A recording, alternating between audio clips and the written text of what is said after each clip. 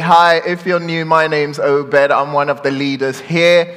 And as always, thank you for dedicating this part of your Sunday to gathering with us. We've been in a series based on the book of Galatians, or the letter the Apostle Paul wrote to the church in Galatia. And we're in week 9 of our study. It's been awesome, and this week we will continue to dive deeper into Galatians. And so this Sunday we're going to be in chapter 3, verses 23 to 29, and then we're going to do chapter 4, verses 1 through to 7. That's the plan for our time today. And so grab your Bibles, whether you have hard copies or your journals or your phones, whatever, digital devices, and let's stand for the reading of God's word. And so Galatians chapter 3, verses 1 through to 7.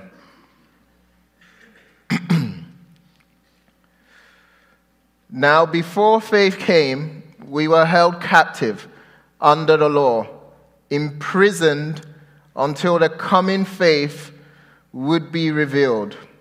So then the law was our guardian until Christ came, in order that we might be justified by faith. Come, we are no longer under a guardian, for in Christ Jesus you are all sons of God through faith. For as many of you as were baptized into Christ have put on Christ. There is neither Jew nor Greek, there is neither slave nor free, there is no male and female, for you are all one in Christ Jesus. And if you are Christ's, then you are Abraham's offspring, heirs according to promise. Chapter 4. I mean that the heir, as long as he is a child, is no different from a slave, though he is the owner of everything. But he is under guardians and managers until the date set by his father.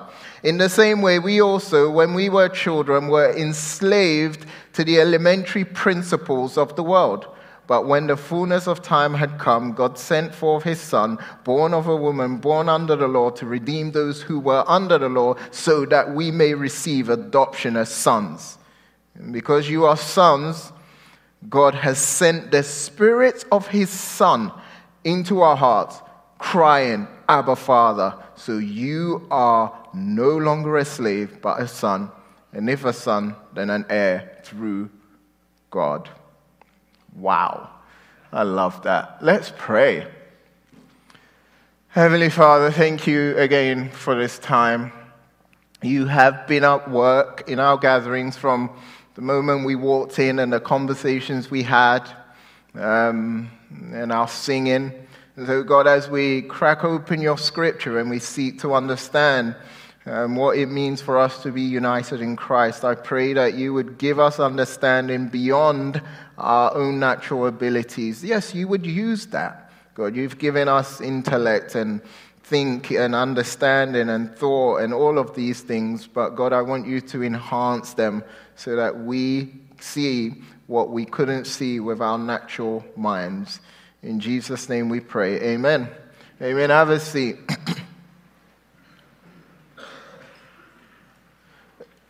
Back in the 1600s, a group of English Puritans set sail on the Mayflower. And they were seeking a new land where they could live out their faith freely. Despite the unknowns and dangers, they were driven by a conviction that their identity and purpose were anchored in something beyond themselves, their union with Christ. If you've been around Christianity for a while, you've probably heard of the term union with Christ. Union with Christ is known as one of the most valuable and encouraging and strengthening doctrines within Christianity. Just like the group of English Puritans sailing on the Mayflower, we're on a journey to discover the profound impact of this truth in our lives. Being united with Christ is more than just a theological concept. Being united with Christ is at the heart of the gospel, and it answers some of our deepest questions like, who am I? Why am I here? Where am I headed? And how will I get there? Union with Christ is not just a doctrine to understand, it's a reality to live. It's about realizing that when you become a Christian, your life is woven with Jesus' life.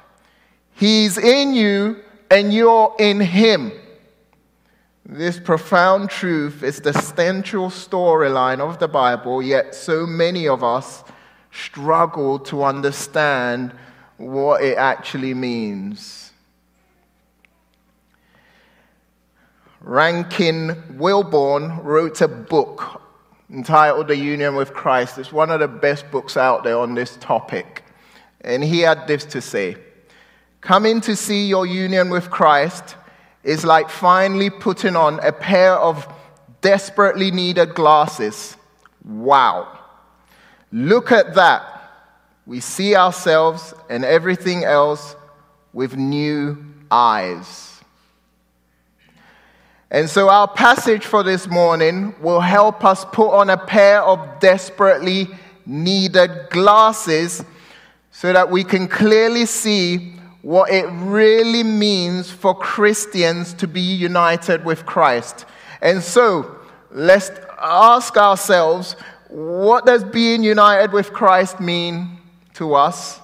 And how does it change the way we see ourselves, our purpose, and our future? If you're making notes, because we're united with Christ, first of all, we are heirs. We are heirs. In the past few weeks, we've been reminded over and over again of what it truly means to be justified.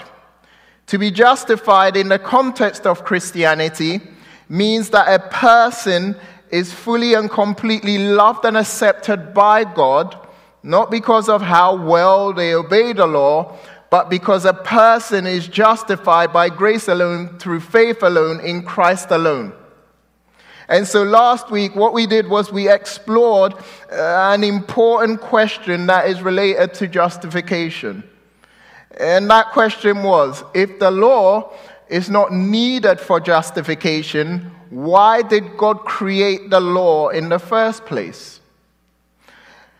To answer that, look at verse 24 of chapter 3.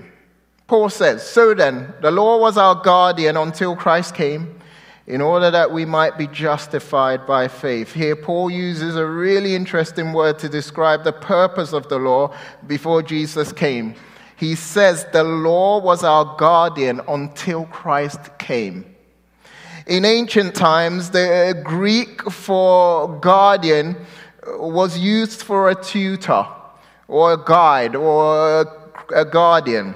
And so think of a guardian as someone who was a strict and caring nanny who keeps the child safe and teaches them right from wrong until they're old enough to take on their responsibilities. That's exactly what the purpose of the law was.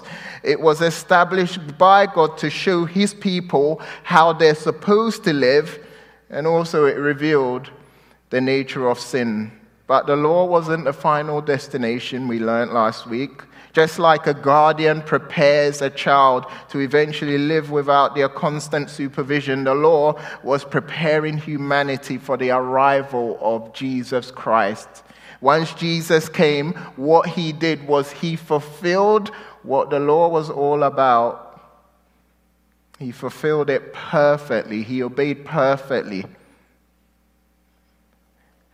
And he obeyed it by sacrificing for sin. That's why Paul goes on to say in verse 25, and 26. Look at that. But now that faith has come, we are no longer under a guardian. For in Christ Jesus, you are all sons of God through faith.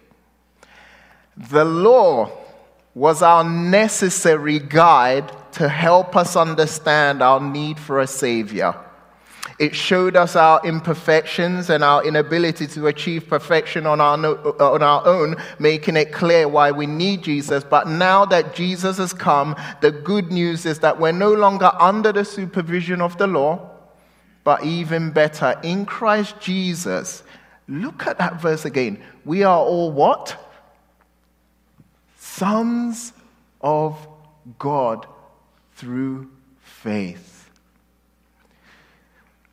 Yes, you heard me right, Christian.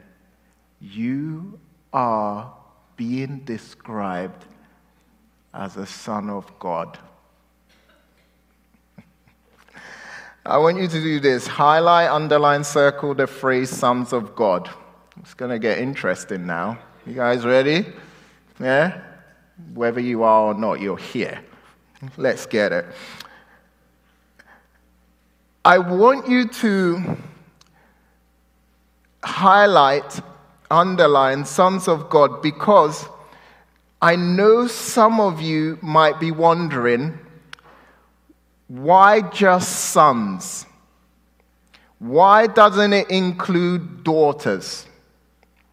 Some people feel uneasy when the Bible uses masculine terms like sons to refer to all Christians, male and female.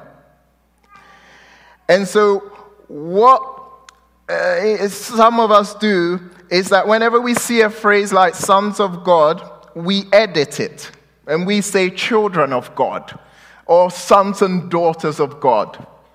Some Bible translations do this for you, all right? They take it and they try and modernize it, sons and daughters, all of that. But what I want us to bear in mind is not to be too hasty to correct the biblical language.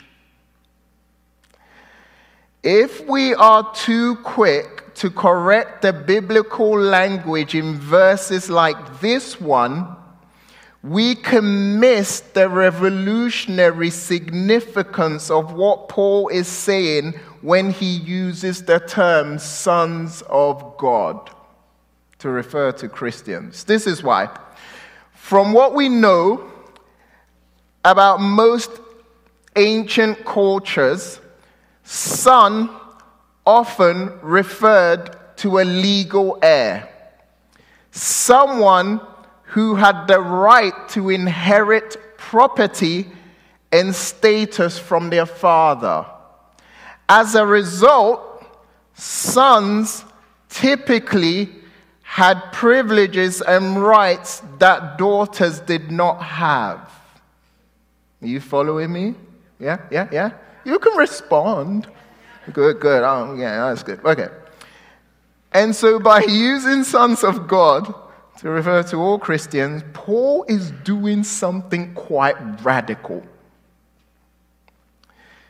He's declaring that all Christians, whether male or female, are all sons, all legal heirs of God's promises. He's extending the concept of being a legal heir to all believers regardless of the agenda. In essence, Paul is saying that in Christ, everyone, male or female, have equal standing and access to the blessings promised by God. This would have blown the minds of his hearers. They would have read that and went, wait, what?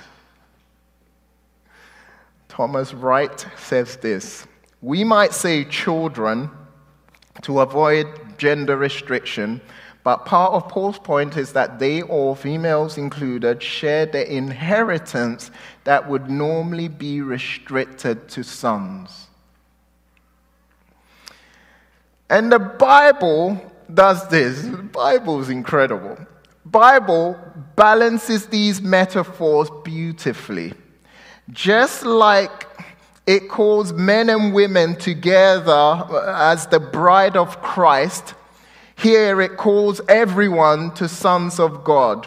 Tim Keller says this: God is even-handed in his gender-specific metaphors. Men are part of his son's bride and women are his sons, his heirs. So when the Bible refers to Christian women as sons of God, to all Christians as sons of God, it's not being outdated or restricted. It's actually a bold statement that radically redefines who gets to be considered an heir in God's kingdom.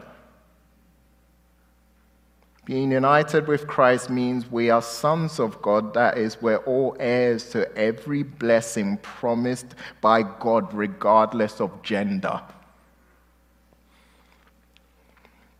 In 2015, my grandma passed away. Absolutely loved my grandma. She basically raised me for most of my life. And she was a devout Christian. She absolutely loved God. And when she passed away, I was her favorite grandson. That's what she told me. She told all of my other cousins and brothers and everything. But she was just awesome. And when she passed away, I was like, oh my gosh, what am I an heir to? What am I going to inherit from my grandma as a favorite grandson? Guess what she left me? She left me her Bible. You guys are like, oh, that's so lovely. I was like, Grandma, leave me some money, mate.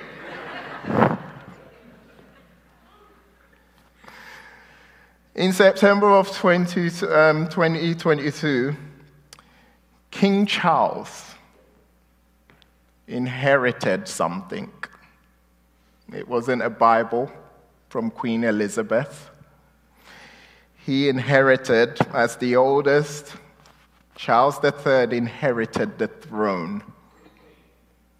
I got a Bible, he got the throne. He's now King Charles III.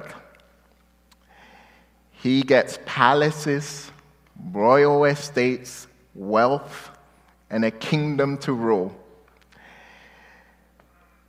But here's something even more incredible. As Christians, what we've inherited because of our faith in Christ makes all that King Charles III has inherited meaningless and insignificant.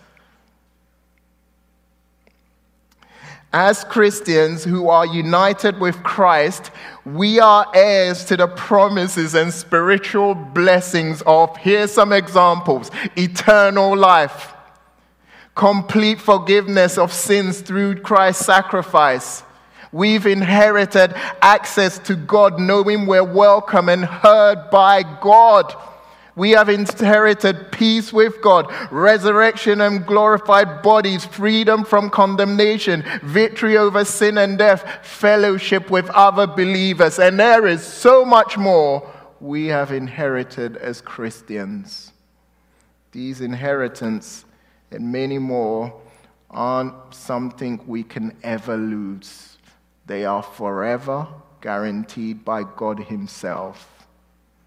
Now, this puts all of this in perspective, doesn't it? What King Charles III inherited is temporary and limited to this world, but what we inherit as God's children lasts forever and has eternal significance. Let that sink in, brothers and sisters. And so, my brothers and sisters who are united with Christ, what does it actually mean for you to be and heir of God's promises. How does understanding your spiritual inheritance change your perspective on material wealth and worldly status? And in what ways can you live out the reality of being God's heir in your daily life? Reflect on this now and throughout the week. And so, because we're united with Christ, Christians, we are heirs. Next, because we're united with Christ, we are clothed. We are clothed. Look at verse 27 of Galatians 3. It reads, "For as many of you as were baptized into Christ have done what? Put on Christ." The verb put on in Greek is a lot like getting dressed. And so we could also say that Christians who have been baptized in the name of the Father, Son, and the Holy Spirit have been clothed with Christ. And this clothing image is a metaphor used in other places by the Apostle Paul to communicate some amazing truths about us as Christians. By putting on Christ, believers have, number one, taking on the identity of Christ. What we wear tells people who we are. That's why the bride at a wedding wears a white dress. That's why a cop wears his uniform on duty. And that's why sometimes I can be mistaken for a homeless person. Let me explain. So on Tuesdays, in this very building, in this parking lot, there's an amazing charity that come and feed the homeless. Okay? And Tuesdays I'm here, obviously in the building, I'm getting work done, and about 4 p.m. I leave to go home. And I'm not kidding you, twice it's happened, but the most recent time, I am exiting this building, and most Tuesdays I'm just wearing shorts and a t-shirt. I don't even think about dressing, okay? And I'm wearing flip-flops, and I'm just hanging out, and I look scruffy. Not as clean as I look, but like Tuesdays are, very. And so I'm walking out of this building, and one of the volunteers looks at me and goes, "Excuse me, you're not supposed to be in the building. You're supposed to be out there getting some food." I remember she told me that, and I was like, how do I respond? I literally went, "Sorry." And I'm not kidding you, this happened. She was doing her job really well. What we wear tells people who we are. Nearly every kind of clothing is actually a uniform showing that we are identified with others of the same gender, social class, or national group. But to say that we are clothed with Christ is to say that our ultimate identity is found not in any of these classifications, but in Christ. Because we are clothed in Christ, we are to act like Christ. To put on Christ also means to take Jesus into every area of our lives. Because we are clothed in Christ, what this also means is that we are fully accepted by God. Clothing is worn as an adornment. It covers our nakedness, and God has been providing clothes that cover our shame since the fall. And so to be clothed with Christ, listen to this, also means that the Lord Jesus has given us his righteousness to wear. This means in God's sight, Christian, you are loved because of Jesus' work and salvation. Tim Keller has this to say: when God looks at us, he sees us as his sons because he sees his son. So my brothers and sisters in Christ, you are clothed with Christ. He's your new adornment. You've laid aside your old self, your old identity, and your old way of life. And I wonder if people around you notice. I wonder if the people that are closest to you would identify you as a Christ follower.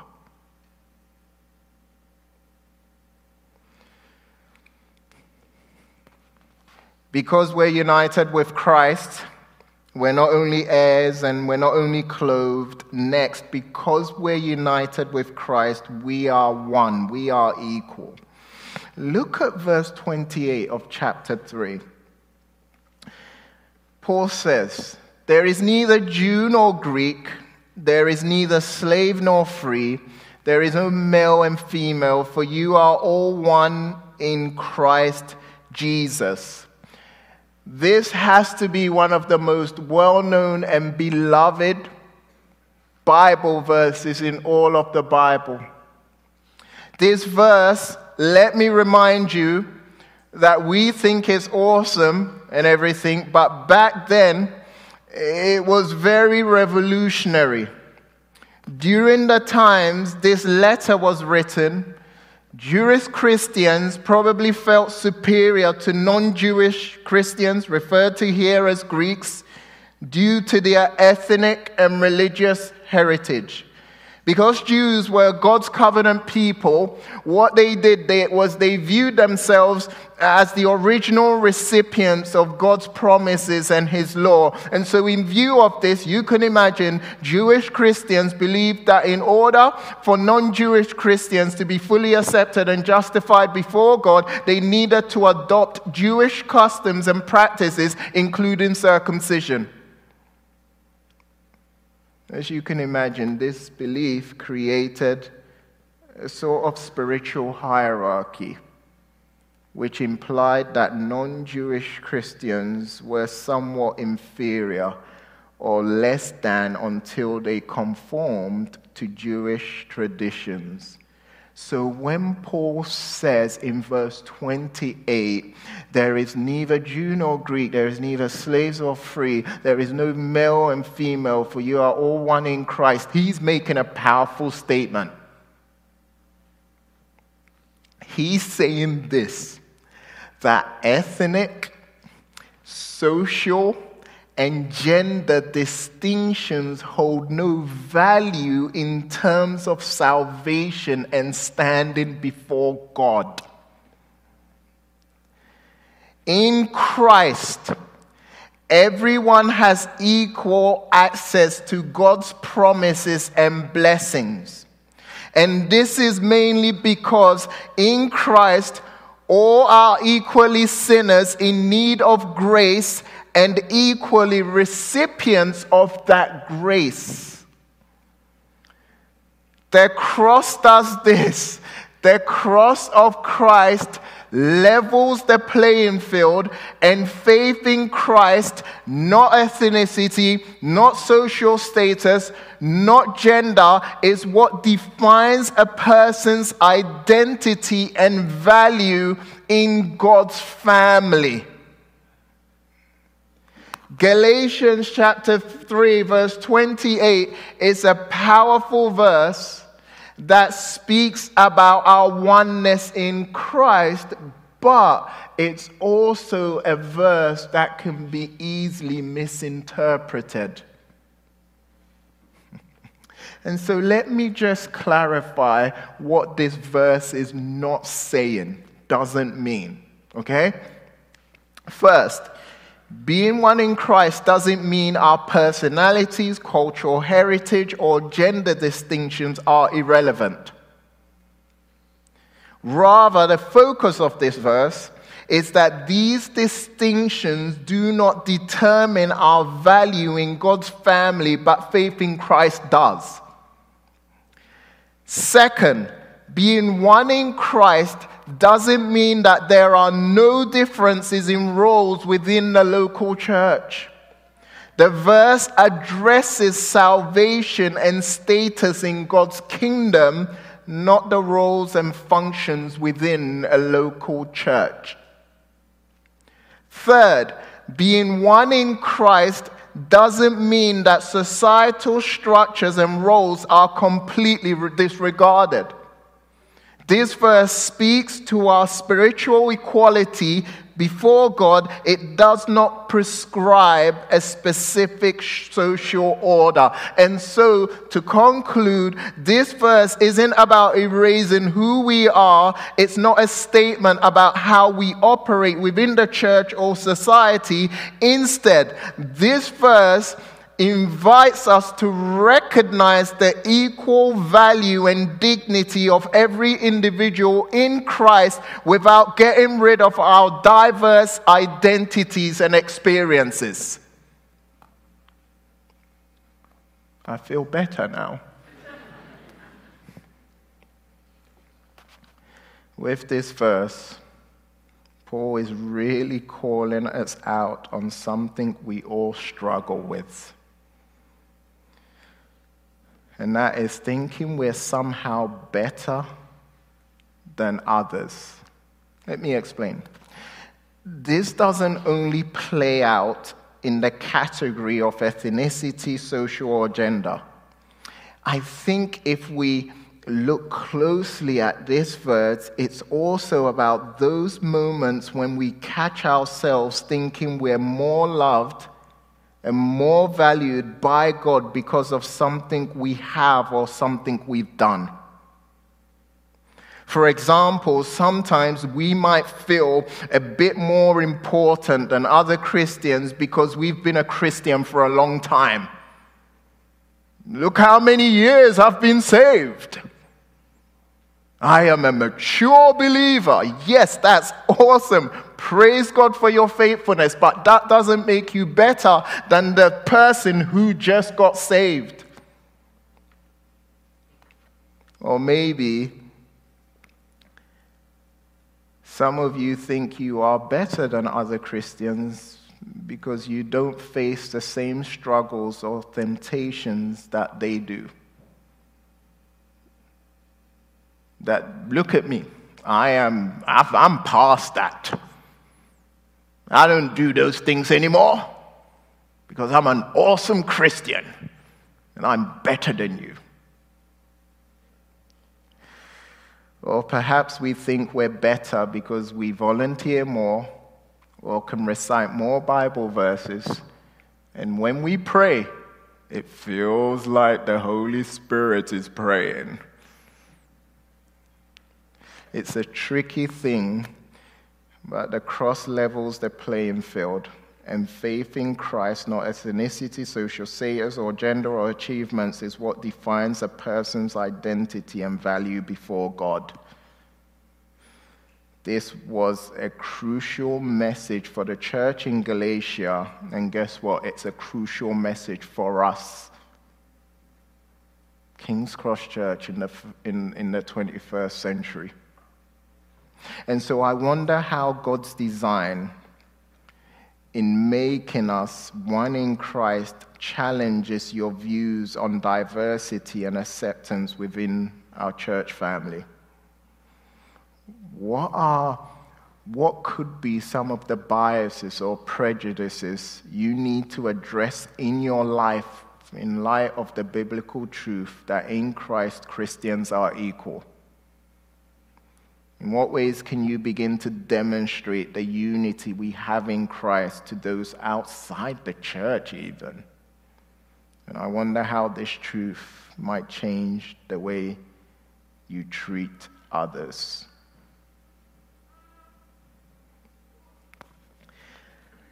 Because we're united with Christ, we're not only heirs, we're not only clothed, we're not only equal. Lastly, we are adopted. We are adopted. In Christ, everyone has equal access to God's promises and blessings, regardless of their ethnic background, social status, or gender. Paul, the apostle, who's the author of this letter to an ancient church in Galatia, what he does next in chapter 4 is that he transitions to an analogy about heirs and guardianship. Look at chapter 4, verses 1 and 2. Paul says, I mean that the heir, as long as he is a child, is no different from a slave, though he is the owner of everything, but he is under guardians and managers until the date set by his father. Paul is using here an analogy we might not understand, but the people in that context would have easily understood. In ancient Rome, for instance, a young heir, though owing everything, would remain under guardians, much like slaves, until they reach the age set by their father, despite owning everything. Only after reaching this age, I think it was 25, that they could fully control their inheritance. Paul then applies this analogy to Christians. He says in verse 3 of chapter 4, in the same way, we also, when we were children, talking to Christians, were enslaved to what? To what? The elementary principles of the world. First of all, the word children here isn't talking about little kids. In this context, it's actually a metaphor for Christians before they became Christians. It's kind of like spiritual kids. Paul says, before we Christians were saved, we were enslaved to the elementary principles of the world. This phrase, elementary principles, in Greek can mean the basic, listen to me closely, fundamental elements of religious and worldly life. It's like the ABCs of how the world works without knowing Christ. And these could be religious rituals, societal norms, or even spiritual beliefs that people follow without really understanding the deeper truths that are only found in Christ. Todd Wilson interprets or applies elementary principles as money, sex, and power. He says this, Todd Wilson says this, these elementary principles of the world are all around us all the time. We cannot avoid them, but more than that, they're incredibly powerful. So powerful, in fact, that sinful creatures like you and me are constantly tempted to turn them into idols and worship them as gods. Paul says we were enslaved to these principles. So when Paul talks about being enslaved to the elementary principle, he's saying that before Christ, we were enslaved to powers beyond our control. We were enslaved to idols that we treated like gods. And here's the good news. God didn't leave us in this state. As Todd Wilson says, God the Father wasn't content to let humanity forever languish in the orphanage of the world. Instead, his heart was set on adoption. And so how did God adopt us? Look at verses 4 and 5. But when the fullness of time had come, God sent forth his Son, born of woman, born under the law, to redeem those who were under the law, so that we might receive adoption as sons. Adoption, I've heard, is an incredible thing. I've talked to many families who've been through it, and they always say that, man, adoption is awesome in so many ways, but they also say it's a serious journey filled with many challenges and hurdles. It takes a lot of time, a lot of effort, and it's very expensive. Now think about this. The steps God took to adopt you as his child was even a bigger deal.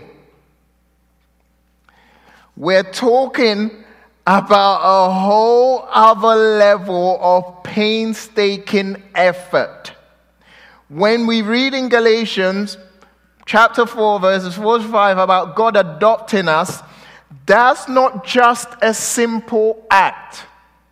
It's a monumental, universe-changing event that shows just how far God was willing to go for you.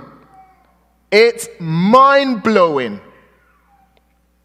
First of all, God's adoption of us began when the fullness of time had come. Think about it like the perfect timing, yeah? It's like God had this master plan, and at just the right moment in history, he put it into action. Not too early, not too late, just perfect timing. God's adoption of us was achieved by what? By sending forth his Son.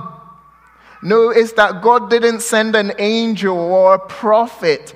He sent his own Son. Jesus was born, like all human beings are, into a state of obligation to the law. This means that the divine Son of God not only had to take on human identity, he also had to submit himself to the curse of the law. In other words, in order to adopt sinful creatures like you and I, the Son not only had to become like you and I, but he also had to be crucified on the cross and become a curse for us. Jesus' perfect life, his sacrificial death, and his victorious resurrection, Christian, is what made it possible for you and every human on this planet who places their faith in Jesus Christ, made it possible to experience redemption and receive adoption as sons. This means we're not just freed and then left on our own. We're brought into God's own family. Think about not just being set free from prison, but then being told you're now part of the royal family or something.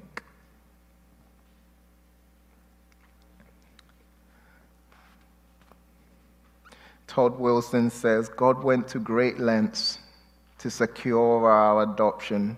He spared absolutely no expense.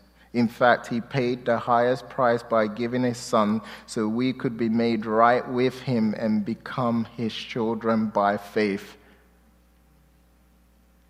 And as amazing as this was that we are adopted children of God, there is more amazing truths that need to be said and believed. Look at verse 6 of chapter 4. And because you are sons, God has sent the Spirit of his Son into our hearts, crying, Abba, Father. Not only are we adopted as God's children, but he also sends the Spirit of his Son into our hearts, and this Spirit inspires us to relate to the God of the universe as what? Abba, Father. Now, Abba is an Aramaic term that was used in the everyday language of families. as a term addressing someone's father. Children, as well as adult sons and daughters, would use Abba when speaking to their father. And so Abba conveys a warm, intimate sense, just as with our expression of dear father. And so imagine this. Imagine you find a time machine and you transport all the way back to the ancient times. And so you are in ancient Galatia, you are in Athens, and you are in Rome, and you are in a coffee shop discussing philosophy and religion with a friend.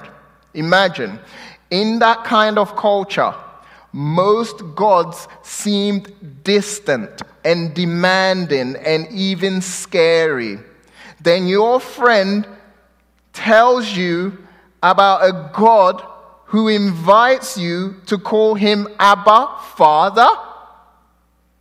This would have blown your mind, because it would turn the whole idea of religion on its head.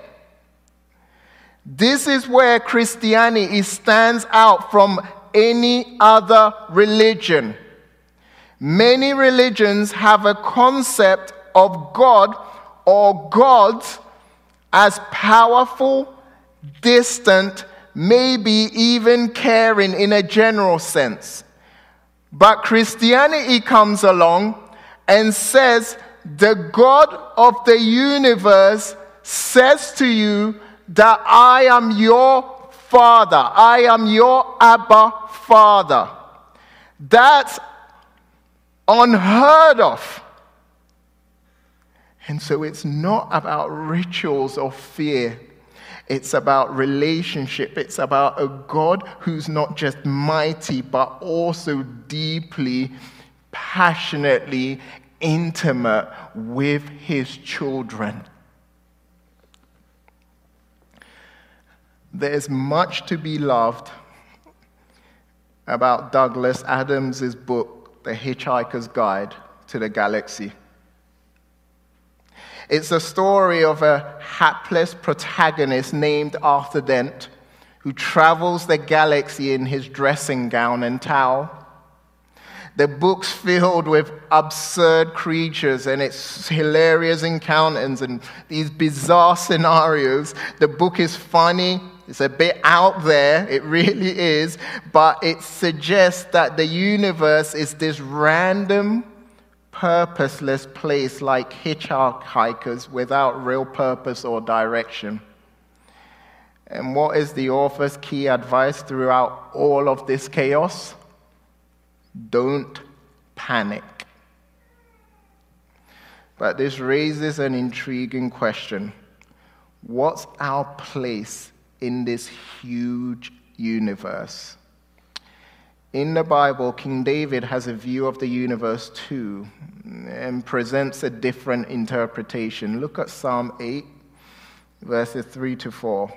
David says, "When I consider the heavens, the work of your fingers," hands, should be hands, sorry, my translation, "the moon and the stars, which you have set in place, what is mankind that you are mindful of them, human beings that you care for them?" Here, David looks at the heavens, he looks at the moon and the stars, thinks about your universe, and instead of feeling insignificant, he's struck by the wonder that the creator of all of this vastness is mindful of him and cares for him. This perspective shows that the universe as a masterpiece by a God who's not just mighty but also caring and personal. It tells us that our existence isn't meaningless. In fact, the creator of the universe is the same Abba Father who offers you a personal and meaningful relationship. It's a perspective that doesn't say, hey, don't panic, but rather it's a perspective that says, Christian, you are valued and loved by the one who made it all.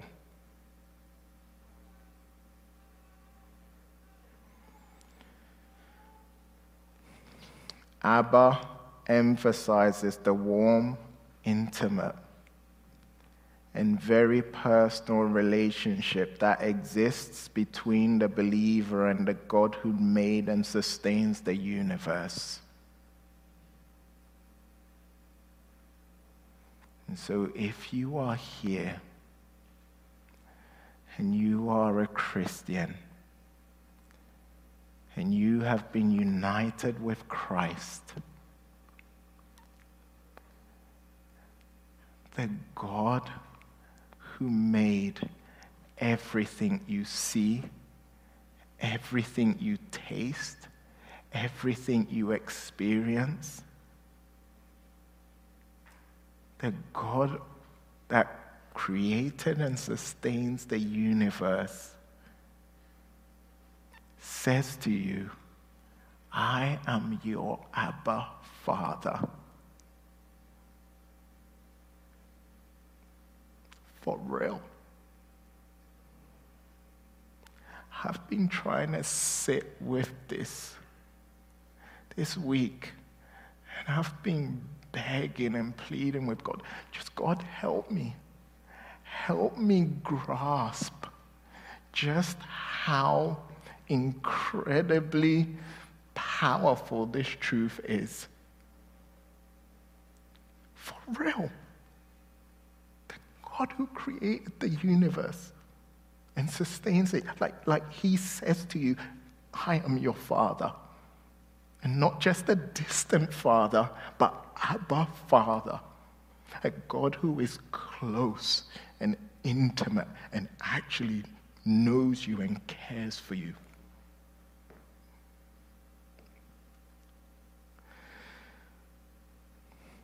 In a world where we're often chasing after approval or trying to measure up, God wants you to know you're already loved, already accepted, and you are part of my family.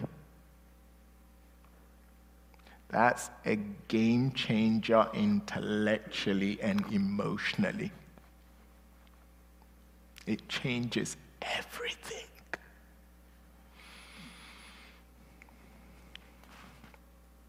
As we conclude our study of Galatians chapter 3, 25 to 4:7, may we be reminded that we are heirs of God's promises. We are clothed in Christ.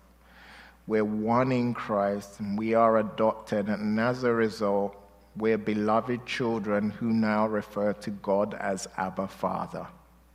So as we leave here today, let's walk in the fullness of these truths. Let's pray and ask that God would shape us and change us and allow us to live in this reality. Let's pray.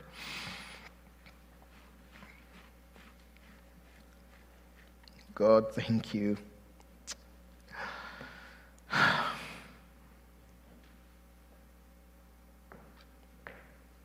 ask that you would do what only you can do, and that is to take everything we've been exposed to. May you take it,